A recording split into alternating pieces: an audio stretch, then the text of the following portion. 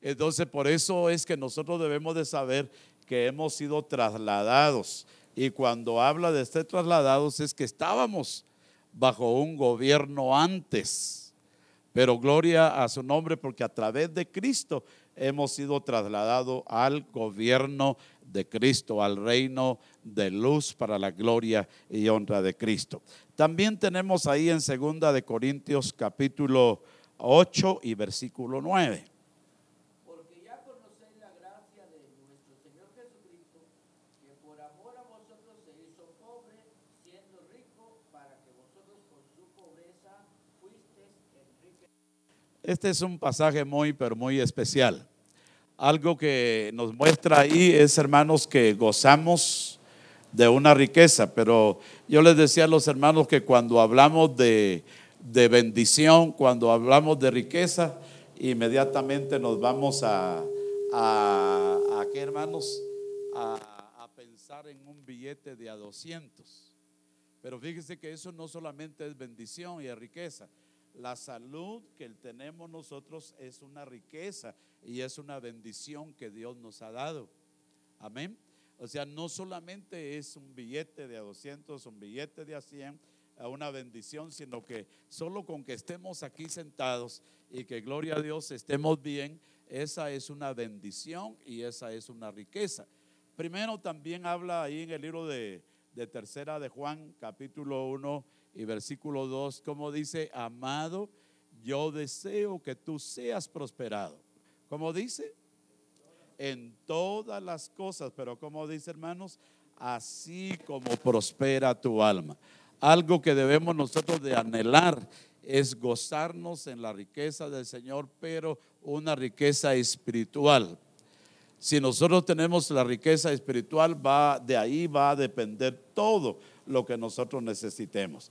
Por eso es que debemos de anhelar a tener esa riqueza, y la riqueza la vamos a hallar a través del conocimiento de la palabra del Señor, a través de asistir a estos eventos como los que tenemos acá con el apóstol Abraham, que gloria a Dios por eso, estamos siendo enriquecidos para hacer que los demás que necesiten de esa riqueza la podamos compartir también nosotros para la gloria del Señor.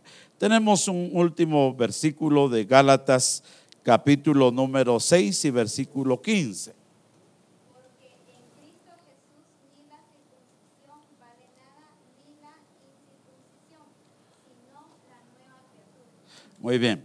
Hemos estado viendo también, hermanos, que todo va a depender del nuevo nacimiento. Y lo que el apóstol nos ha estado compartiendo, esa es una gran verdad. El nuevo nacimiento nos pone bajo el gobierno del Espíritu Santo. Y si nosotros estamos gobernados por el Espíritu Santo, como dijo alguien, ya la hicimos. Ya la hicimos porque estamos siendo gobernados. Y si estamos siendo gobernados por el Espíritu, nos va a guiar a toda verdad. Nunca nos va a llevar el gobierno del Espíritu para hacer otras cosas. Y si nos lleva a toda verdad, vamos a tener la bendición de Dios en nuestras vidas y nada nos hará falta. Muy bien, entonces todas estas bendiciones son para todos los que están bajo el gobierno de Dios. Toda la plenitud de Cristo está en nosotros.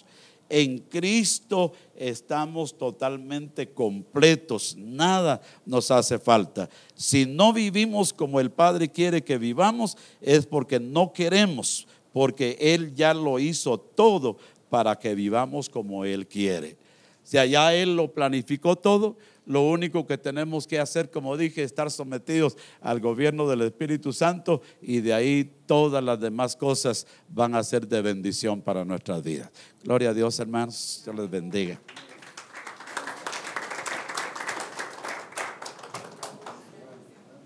Muy bien, vamos a dejar el tiempo para el grupo número 3. No.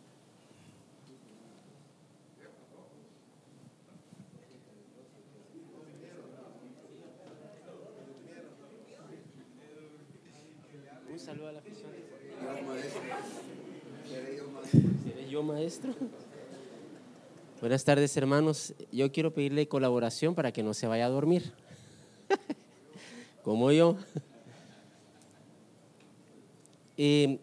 Hay muchos beneficios que podemos marcar. Hoy quiero nada más marcar estos que creo que son más los relevantes que pudimos ver en la mesa donde estuvimos estudiando. Y el primero es que tenemos la genética. Romanos capítulo 8, verso 29, habla sobre que Él es el primogénito entre muchos hermanos. Y está anunciando que ese es el propósito de Dios para nuestra vida. Pero podemos encontrar en primera de Juan capítulo 3 y verso 9 que Él, el que tiene la simiente, ¿verdad? Habla de la simiente del Padre, habla de Cristo mismo y habla de ese beneficio de la nueva naturaleza que recibimos al tener esa semilla.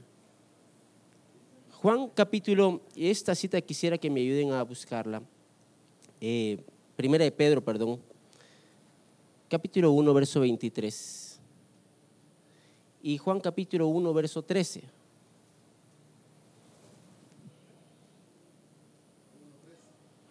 Uno 13 y Primera de Pedro 1, 23.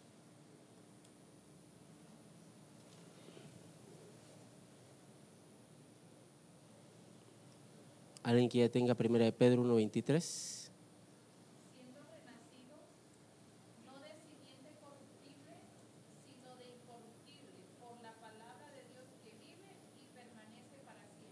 Nosotros renacemos de una simiente incorruptible. ¿Y cuál es la simiente incorruptible? Juan capítulo 1 y verso 13.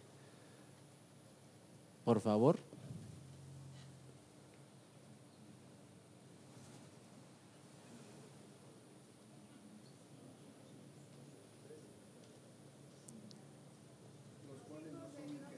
Los cuales no son engendrados de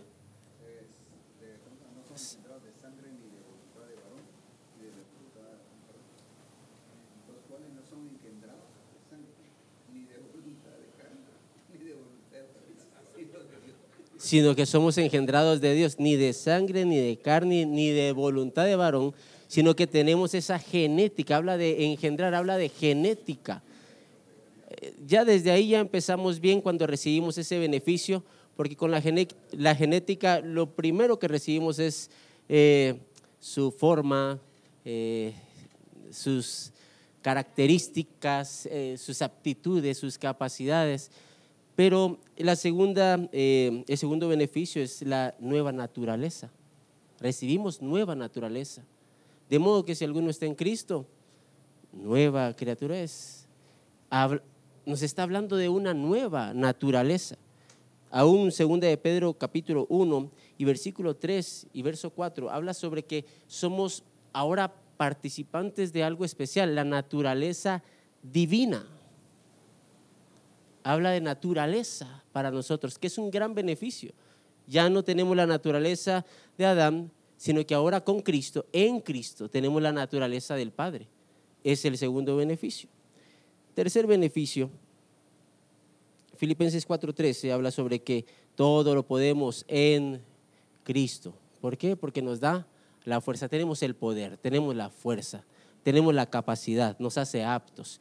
Efesios capítulo 1, verso 19, aún habla sobre la supereminente grandeza de su poder, la cual operó en Cristo, ahora también opera en nosotros. Es un beneficio que tenemos por estar en Cristo.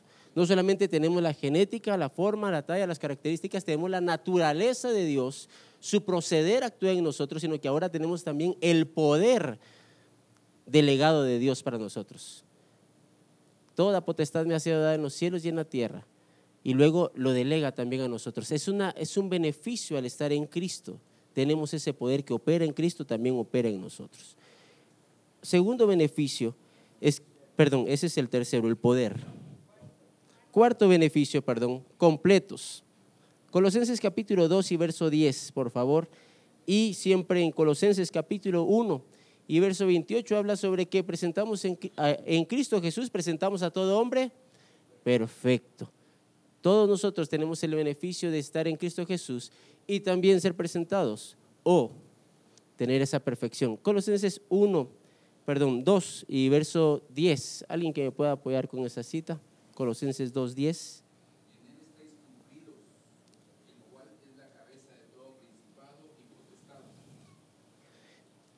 en Él estamos completos. Se da cuenta que en Cristo Jesús estamos totalmente completos, perfectos, completos, no hace falta nada, no hay deficiencia, tenemos toda la capacidad porque en Él estamos completos. De hecho, nuestra capacidad no proviene de los hombres, sino que ahora proviene ¿de dónde?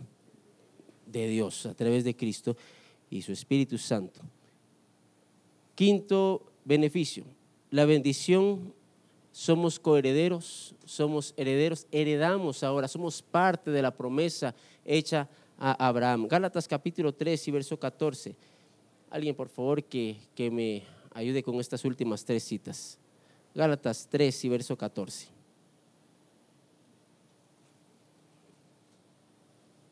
A fin de que la bendición de Abraham viniese sobre los gentiles a través de Jesucristo, para que por la fe recibamos promesa del Espíritu.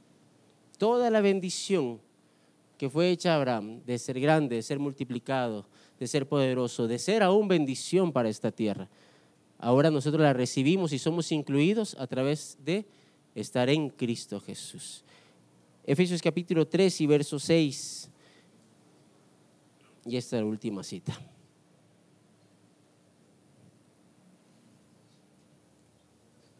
Que los gentiles sean coherederos y miembros del mismo cuerpo y copartícipes de su promesa en Cristo por el Evangelio. Todos nosotros alcanzados por estar en Cristo Jesús de una promesa hecha desde antes de la fundación del mundo, pues nos escogió en Él mismo desde antes de la fundación del mundo. Gracias, apóstol.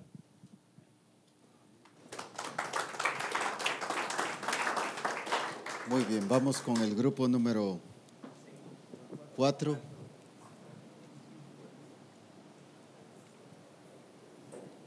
Que les bendiga, hermanos.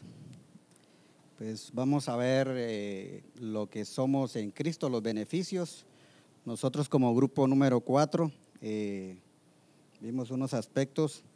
Quiero que me acompañe ahí a la primera carta de Corintios, capítulo 1, verso 4. Dice: gracias doy a mi Dios siempre por vosotros, por la gracia de Dios que os fue dada en Cristo Jesús. Lo primero que miramos ahí es que recibimos la gracia de Dios que Él nos dio. Ahora, cuando hablamos de recibir, es que recibimos algo que no merecíamos. ¿Cómo qué? Lo primero fue, fuimos perdonados, fuimos justificados, o sea, en el nuevo nacimiento. Somos santificados, o sea, una transformación que ya es en nosotros. Todo eso es lo que se refiere a la gracia que recibimos en Cristo Jesús. El segundo beneficio también lo encontramos allí en Romanos capítulo 8, verso 1. Dice: ahora pues ninguna condenación hay para los que están en Cristo Jesús. Dice, esto se refiere a una vida libre de condenación. O sea, no voy a vivir como una persona condenada. Tengo que salir de los temores que me impiden cumplir el propósito de Dios. El tercer beneficio lo encontramos en Juan capítulo 1, verso 12. Dice la Escritura: mas a todos los que le recibieron, a los que creen en su nombre, les dio potestad de ser hechos hijos de Dios. En este beneficio miramos que es un hecho absoluto, que usted y yo somos hijos de Dios, ¿sí? O sea, tenemos una nueva naturaleza, expresamos su genética y sobre todo algo muy importante, hermanos, es que nosotros irrumpimos en el reino de las tinieblas, pero no como ministerio, sino como lo que somos, hijos de Dios. El cuarto beneficio lo encontramos en 1 Pedro 1:18. Dice la Escritura: sabiendo que fuiste rescatados de vuestra vana manera de vivir, la cual recibiste de vuestros padres, no con cosas corruptibles como oro y plata. Aquí miramos que está hablando de traslado, ¿sí? Hemos sido librados de la cultura, de las costumbres, todo esto que vinieron de las tradiciones que vinieron de nuestros padres, ¿verdad? Pero algo muy importante, se nos llevó a un nuevo reino, al reino de Cristo Jesús. Y por último, miramos el último beneficio que está en Colosenses capítulo 2, verso 10. y porque vosotros estáis completos en Él, que es la cabeza de todo principado y todo potestad. Aquí miramos que tenemos todo, que no nos hace falta nada en Cristo Jesús. Fuimos completados, fuimos habilitados, ¿pero para qué? Para cumplir el propósito de Dios. Algo importante de esos 5 beneficios que lo tenemos es que la mayoría de personas solo tenemos estos beneficios, pero solo bajo una mentalidad, ¿sí? Pero no lo hemos tomado como algo de aferrarnos, algo que es nuestro, ¿sí? Sino que todos lo sabemos, lo conocemos, pero solo con conocimiento. Creo que eso es lo importante en todo lo que Cristo nos dio hoy, lo tenemos y lo debemos de disfrutar porque es nuestro. Así que solamente, hermanos.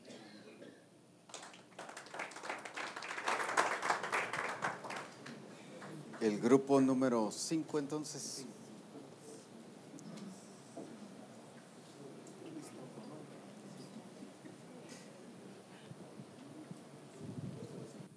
Bendiciones, amados hermanos, mucho gusto de estar aquí. Para los que no me conocen, yo soy Pastor Juan Ramírez, hijo de Dios. Así es que mucho gusto para los que no me conocen y gracias por recibirnos con tanto afecto y con tanta amabilidad. Muy bien, en el grupo número 5 estuvimos viendo varios puntos de lo que somos en Cristo. Punto número 1, vimos que somos sellados con su Espíritu Santo. Lo encontramos en Efesios 1:13. En él también vosotros, habiendo oído la palabra de verdad, el evangelio de vuestra salvación, y habiendo creído en él, fuisteis sellados con el Espíritu Santo de la promesa. Entonces hemos sido sellados con su Espíritu Santo. Ahora esto, ¿qué es lo que sucede al ser sellados con su Espíritu Santo? Ahora tenemos el poder para obedecer sus estatutos y sus preceptos. Y esto lo encontramos en Ezequiel 36:27. Dice el Señor: y pondré dentro de vosotros mi espíritu, y haré que andéis en mis estatutos, y guardéis mis preceptos, y los pongáis por obra. Entonces en Cristo Jesús tenemos el Espíritu Santo que nos ha sido dado, y tenemos el poder para obedecer sus estatutos y sus preceptos. El siguiente punto que tenemos es de que tenemos bendición espiritual en los lugares celestiales. Efesios 1:3, bendito sea el Dios y Padre de nuestro Señor Jesucristo, que nos bendijo con toda bendición espiritual en los lugares celestiales en Cristo. Esto ya está decretado, que hay una bendición espiritual en los lugares celestiales que nos corresponde a nosotros disfrutar y participar de esto. ¿Y cuál punto va ese? ¿Número 3 o número 4? 3.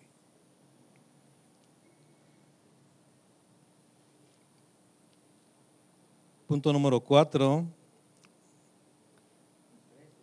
3.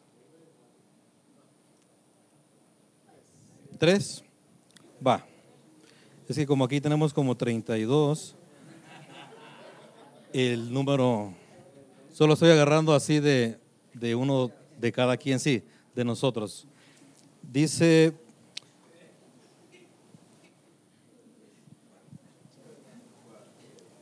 eh, 4, nos dio vida. Efesios 2, verso 1, dice: y Él os dio vida a vosotros cuando estabais muertos en vuestros delitos y pecados. En ese mismo capítulo, verso 5, dice: aún estando nosotros muertos en pecados, nos dio vida juntamente con Cristo. por gracia sois salvos. Y también tenemos, ahora sí, el punto número 5, nos reveló los misterios. Colosenses 1, verso 26 y 27 dice: el misterio que había estado oculto desde los siglos y edades, pero que ahora ha sido manifestado a sus santos, a quienes Dios quiso dar a conocer las riquezas de la gloria de este misterio entre los gentiles, que es Cristo en vosotros, la esperanza de gloria. Entonces es muy completo lo que Dios ha hecho, lo que Dios nos ha introducido a estar nosotros en Cristo. Y realmente alguien leyó un pasaje donde dice que estamos completos, y conforme vamos avanzando en la palabra de Dios nos damos cuenta que es una realidad, no es un mito, no es una historia, sino es una realidad. La palabra de Dios nos sigue revelando este concepto. Amén. Bendiciones.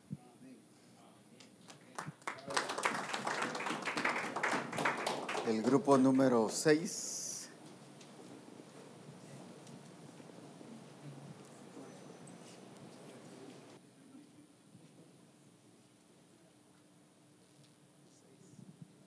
Dios les bendiga, hermanos. Al grupo número 6, pues casi en todos y cada uno de los grupos pues coincidimos en muchas de las citas, y la verdad es que si nosotros hubiéramos desde hace muchos años visto ya y vivido todo esto bajo la perspectiva que hoy tenemos y el entendimiento que hoy tenemos, estuviéramos viviendo ya en otra dimensión más fuerte o mayor, porque antes se nos enseñaba todo esto como promesa, y las promesas pues la veíamos que ya van a venir o un día se van a cumplir, pero ahora es algo que debemos disfrutar y tener nosotros como en nuestra vida y en la vida de la iglesia, esa vivencia. Pero gracias a Dios por el entendimiento que el Señor nos ha dado, y que sea de bendición para la iglesia, para los ministerios. En Efesios 2:13 dice la palabra del Señor: pero ahora en Cristo Jesús, vosotros que en otro tiempo estabais lejos, habéis sido hechos cercanos por la sangre de Cristo. Cuando no teníamos de Cristo, cuando estábamos sin Cristo, estábamos alejados de Él, y ahora hemos sido hechos cercanos, y para tener esa comunión, relación con Él. En Filipenses 4:13 es un texto muy conocido, dice: todo lo puedo en Cristo que me fortalece, y todo es todo.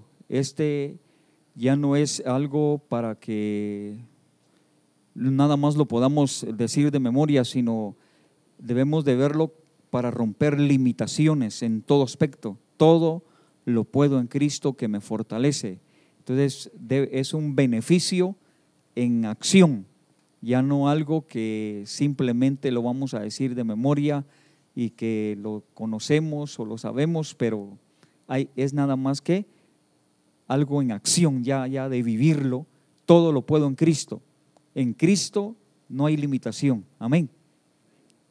Número 3.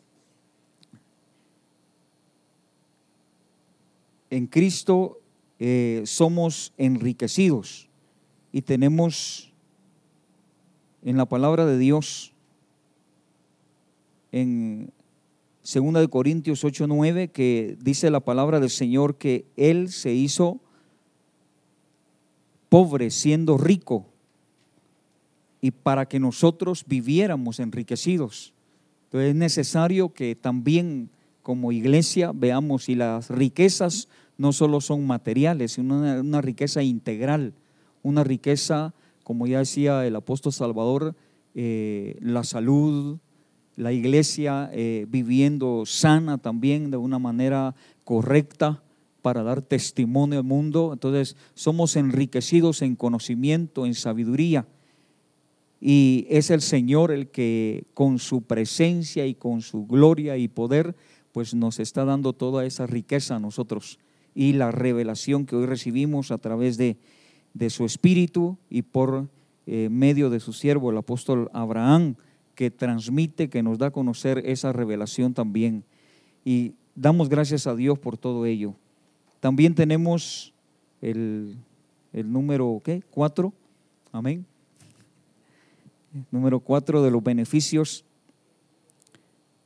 ahí en Efesios capítulo 1 y verso 13 y 14, dice: en él también vosotros, habiendo oído la palabra de verdad, el evangelio de vuestra salvación, y habiendo creído en él, fuisteis sellados con el Espíritu Santo de la promesa, que es las arras de nuestra herencia, hasta la redención de la posesión adquirida para alabanza de su gloria.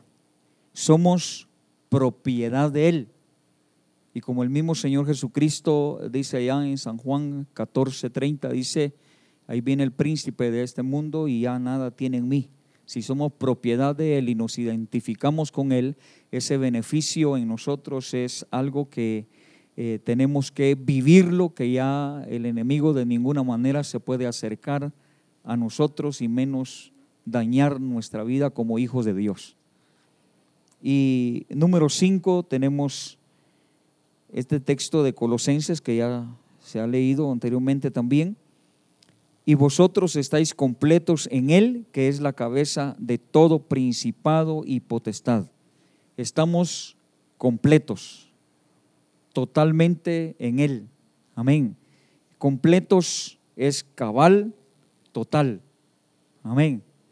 Y como decía un niño en cierta ocasión, dijo: ¿y para qué quiero más? Así que estoy completo en él. Dios les bendiga, siervos. El grupo número 7, por favor.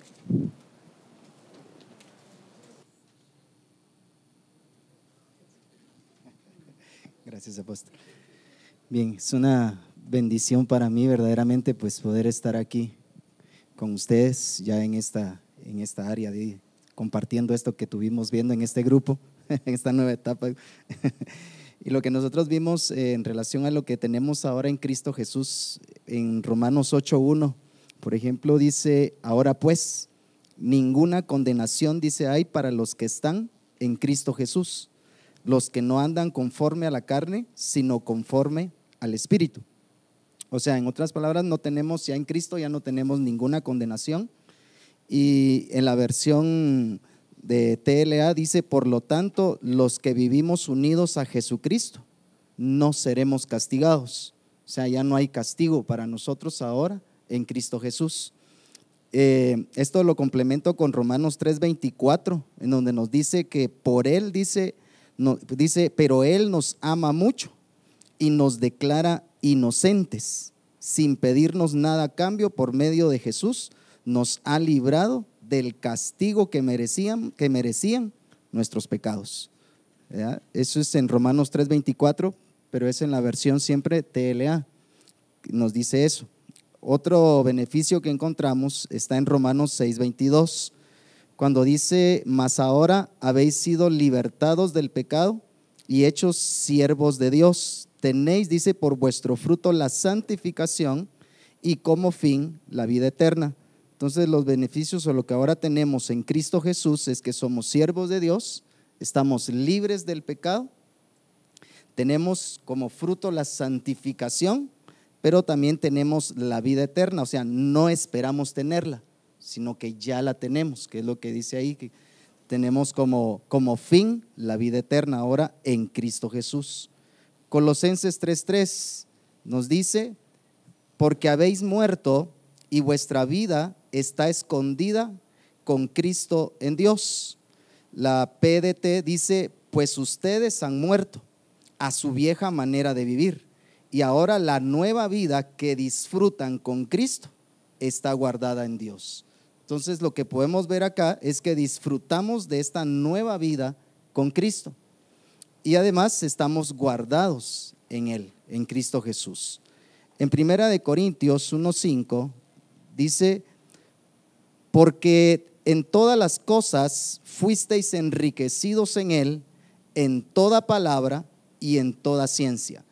Ahora me gusta lo que dice aquí en la PDT, porque esto es algo que, bueno, me impactó a mí en relación a esto en lo personal. Dice: porque por medio de Él Dios les ha dado toda una riqueza espiritual para hablar y para tener conocimiento.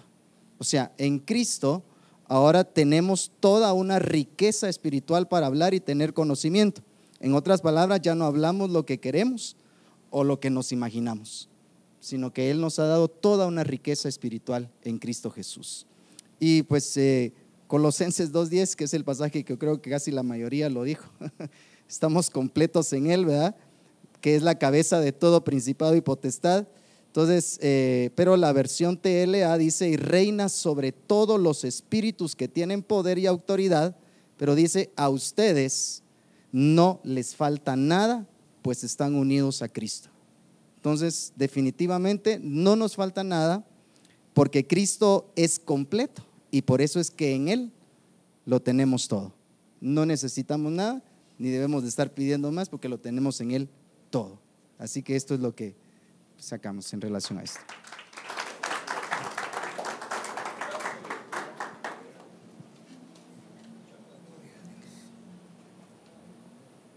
Vamos a hacer esto y sí quiero que pongamos mucha atención de qué vamos a hacer.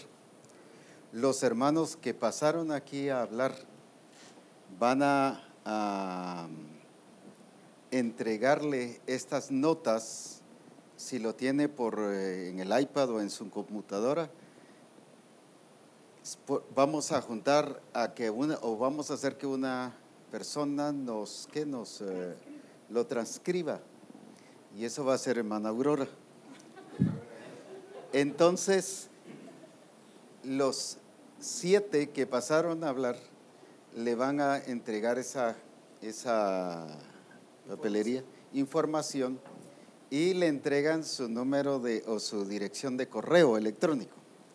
Ella les va, al transcribirlos, se los va a enviar a ustedes, pero ustedes tienen que tener las 4 direcciones de correo de los que estuvieron participando en su grupo. Un ejemplo: hermano Juan le entrega esas notas a hermana Aurora ya lo transcribe todo, junta todo, ¿verdad? Y lo ordena todo. Lo que está repetido no hay necesidad de estarlo poniendo, sino lo ordena y se lo vuelve a enviar a hermano Juan, pero hermano Juan se lo envía al grupo con que estuvo trabajando. Así que nadie se vaya sin entregar su número de correo. Si no tiene correo, entonces a través del esposo o a través de alguien ahí, pero tiene que hacer llegar esa nota, ¿verdad? Y eso tiene que ser esa información que el hermano Juan tiene no debe irse hoy en la tarde si no se la entrega a ella. Eso de que mañana se la paso, eso no es cierto. Entonces debe ser hoy mismo, ya sea por escrito o ya sea el correo directamente, y entonces él ya le estará enviando a los 4 más que estuvieron en el grupo reunidos la transcripción, y así nos vamos a hacer llegar a todos la transcripción que tenga hermana Aurora. Nosotros encontramos como unos 32 puntos. No sé si es transcribir todos los puntos que vimos. Algunos se repitieron de los que vimos. De los puntos que están repetidos se podían añadir algunos. Sí, porque aquí también hay muchos, sí, no los dijimos. Sí, pues. Eso va a enriquecer más. Pues. Nos vamos a enriquecer más. El propósito es ese. Entonces, el plan es que no nos quedemos. Alguien dirá: pero el que tiene el correo es mi esposo y no yo. Pues que se lo manden a su esposo, pero que su esposo sea responsable de hacérselo llegar. Y si no, por favor, con la manguera le echa agua. Pero tenemos que hacernos llegar ese correo. ¿Estamos claros? Muy bien. Veamos algunas cosas que son importantes ya fuera de todo esto de, ¿cómo se llama? Del trabajo que se puso. Para el día 24, 25 y 26 de junio,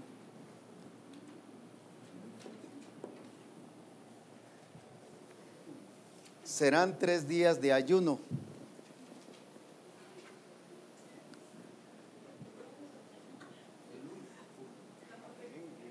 Tres días de ayuno, 24, 25 y 26 de junio. Es la última semana de junio. Esto, los 3 días completos, es para los pastores y para sus esposas. Fíjese que mi esposa tiene gastritis y no, pues ahí se va a sanar.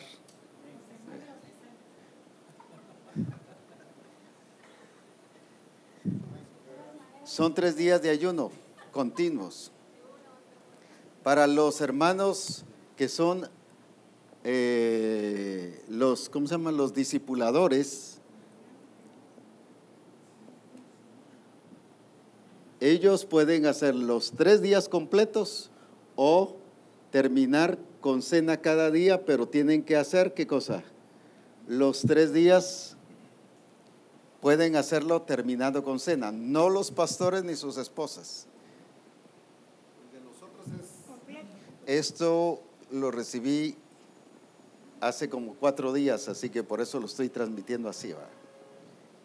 Los discipuladores sí pueden, a menos que quisieran hacerlo los 3 días seguidos, también pueden hacerlo.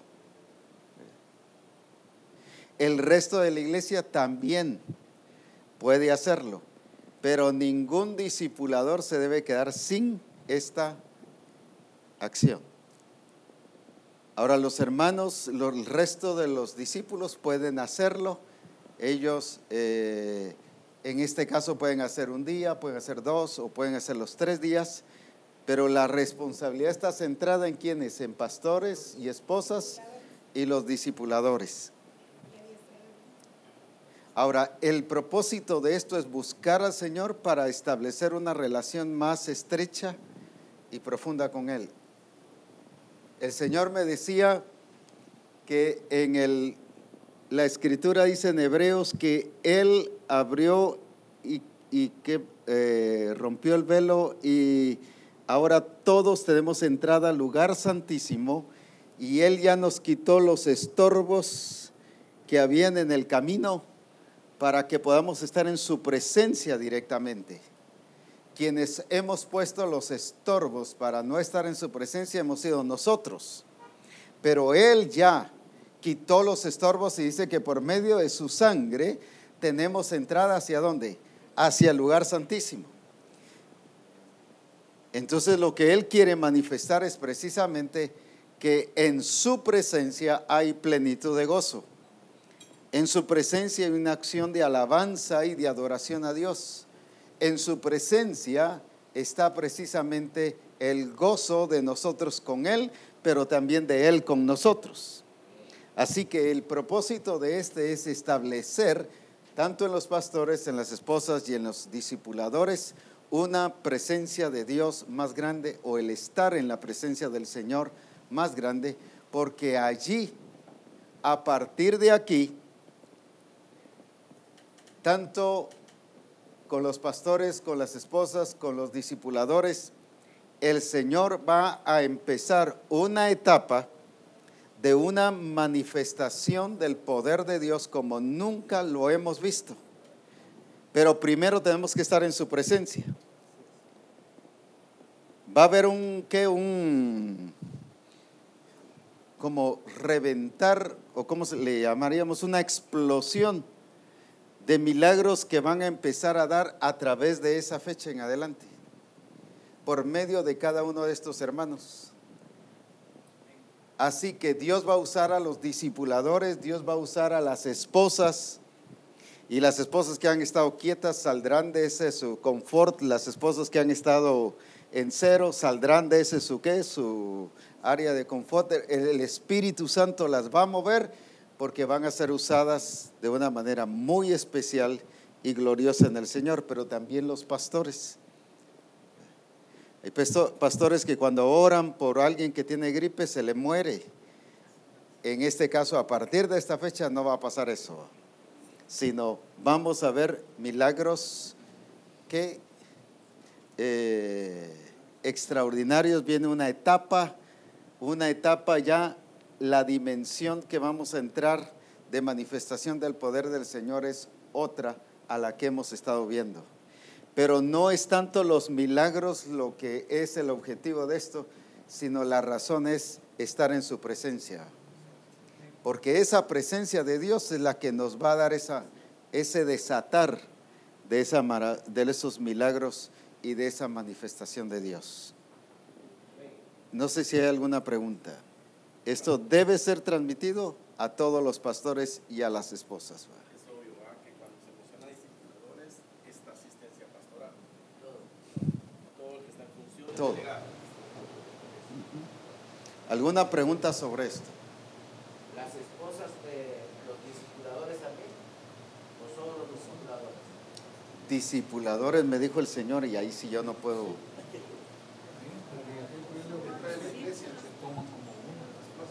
Como se toman como uno y son uno, así que es bueno que estén.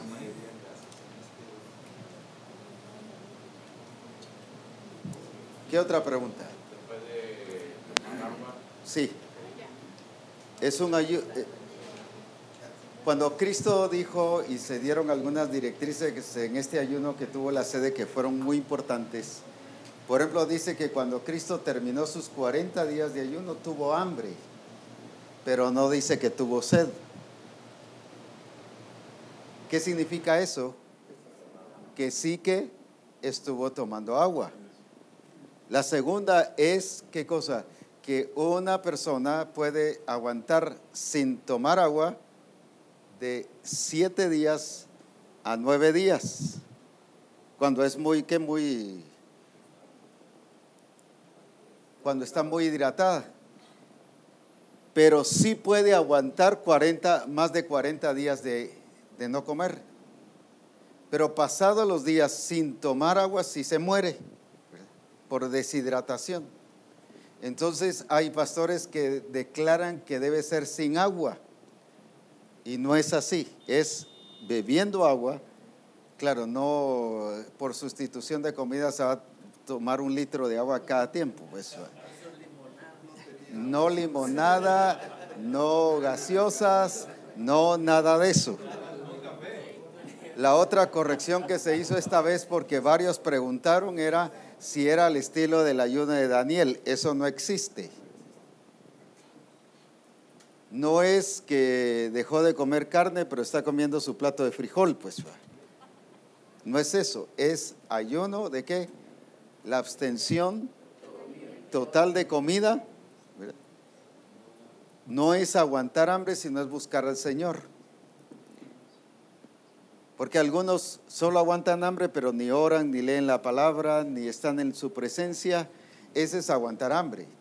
Este ayuno es precisamente para buscar al Señor, para estar en su presencia, para dedicarle tiempo a escudriñar las Escrituras.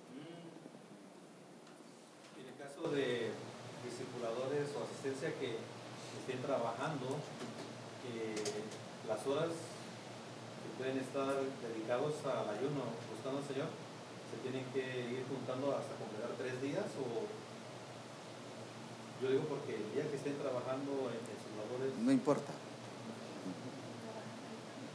No importa que estén trabajando, ese día pueden ayudar. ¿Van a cenar? Sí. Yo digo que no van a estar completamente dedicados a estar buscando... Pero el tiempo que dedican para comer, que lo dediquen para buscar al Señor. Pueden levantarse, si se levantan tipo 6 de la mañana, pues que se levanten a las 5. Que estén en la presencia del Señor. Porque hay personas que trabajan de noche, entonces de día duermen y de noche, o sea, en la tarde. ¿Cómo está eso? Igual se tiene que levantar temprano para... Eso que se las arreglen ellos para ¿Sí? buscar al Señor. Para ayunar, digo yo.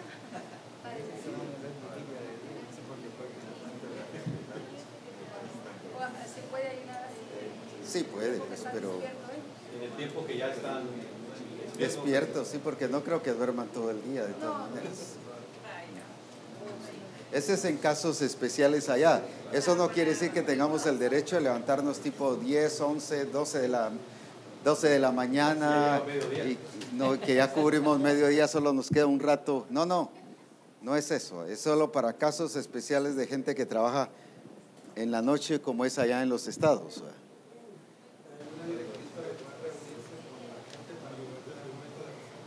Estas noches debemos reunirnos en el templo. Si alguna persona no puede reunirse, que se reúna en su casa o con su familia o el grupo de comunión familiar, pero de preferencia en el templo. Pero sí debemos estar reunidos buscando al Señor juntos. Sí. El domingo terminar con Cena del Señor. Estas cosas son muy importantes, terminarlo con Cena del Señor. El que quiera dar comida o hacer que todos lleven comida ahí, eso ya es opcional, y juntos tener un tiempo de comunión, eso ya queda opcional. Pero lo que sí la directriz es Cena del Señor.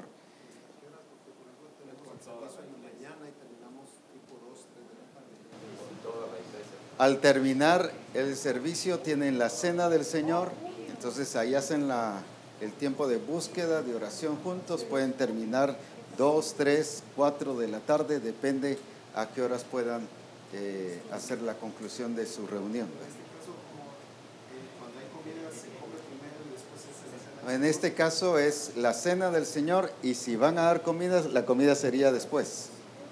O sea, terminar con Cena del Señor, no con comida. La comida puede ser después. Con toda la iglesia. La otra cosa, para ese día debe recogerse una siembra. Esa siembra es para el templo, para la casa del Señor ahí, local.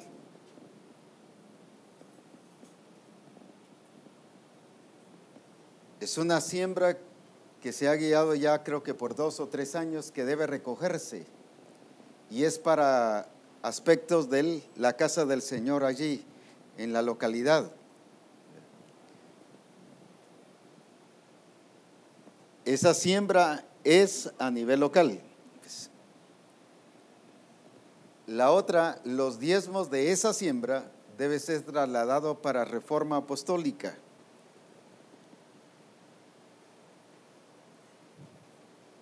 ¿Estamos claros? ¿Cómo se va a terminar el ayuno? Con Cena del Señor. Se tiene que recoger una siembra, pero esa siembra es para la casa del Señor. Los diezmos de esa siembra, trasladarlo para reforma apostólica.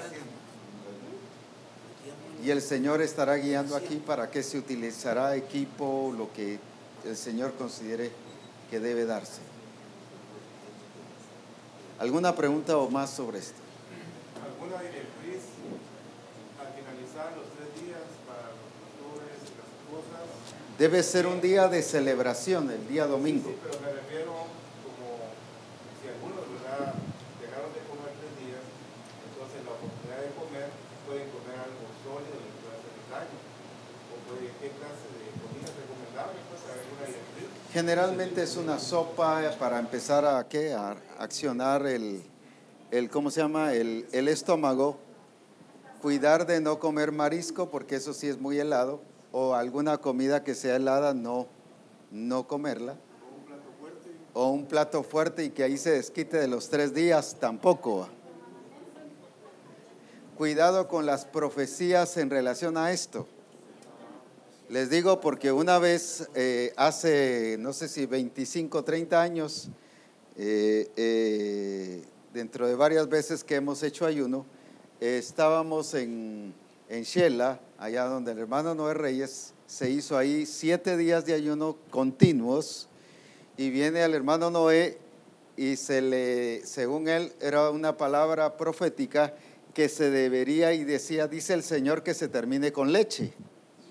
Todos los demás pastores terminaron con leche, menos yo, y todos terminaron haciendo fila toda la noche siguiente para, ya saben dónde, ¿verdad? Entonces, y todos me decían que yo era un rebelde. Yo les dije que no, y después decían, gracias a Dios que no lo hiciste, ¿va? O sea, son cosas que debemos de cuidar. Esas profecías no deben ser aceptables, no deben ser aceptadas, porque eso nos va a provocar ¿a qué? Algo dañino. Debe ser muy cuidadoso, empezar con algo suave, ¿verdad? Ya después tiene los otros días para dársela grande y desquitarse si usted quiere, pero no dañe su cuerpo, ¿va? Ahora, ¿qué va a hacer el Señor con esto? Va también a varios que están enfermos, y eso lo vamos a oír, esos testimonios. Especialmente pastores y esposas de pastores van a ser sanas durante ese tiempo. Y eso lo vamos a escuchar, y aquí vamos a ser testigos de eso. No porque se esté orando por ellas, sino porque debido a la obediencia hacia este acto, el Señor va a sanar sus cuerpos. Así que va a haber milagros en ellos o en ellas por causa del sometimiento que haya para hacer esto en el Señor.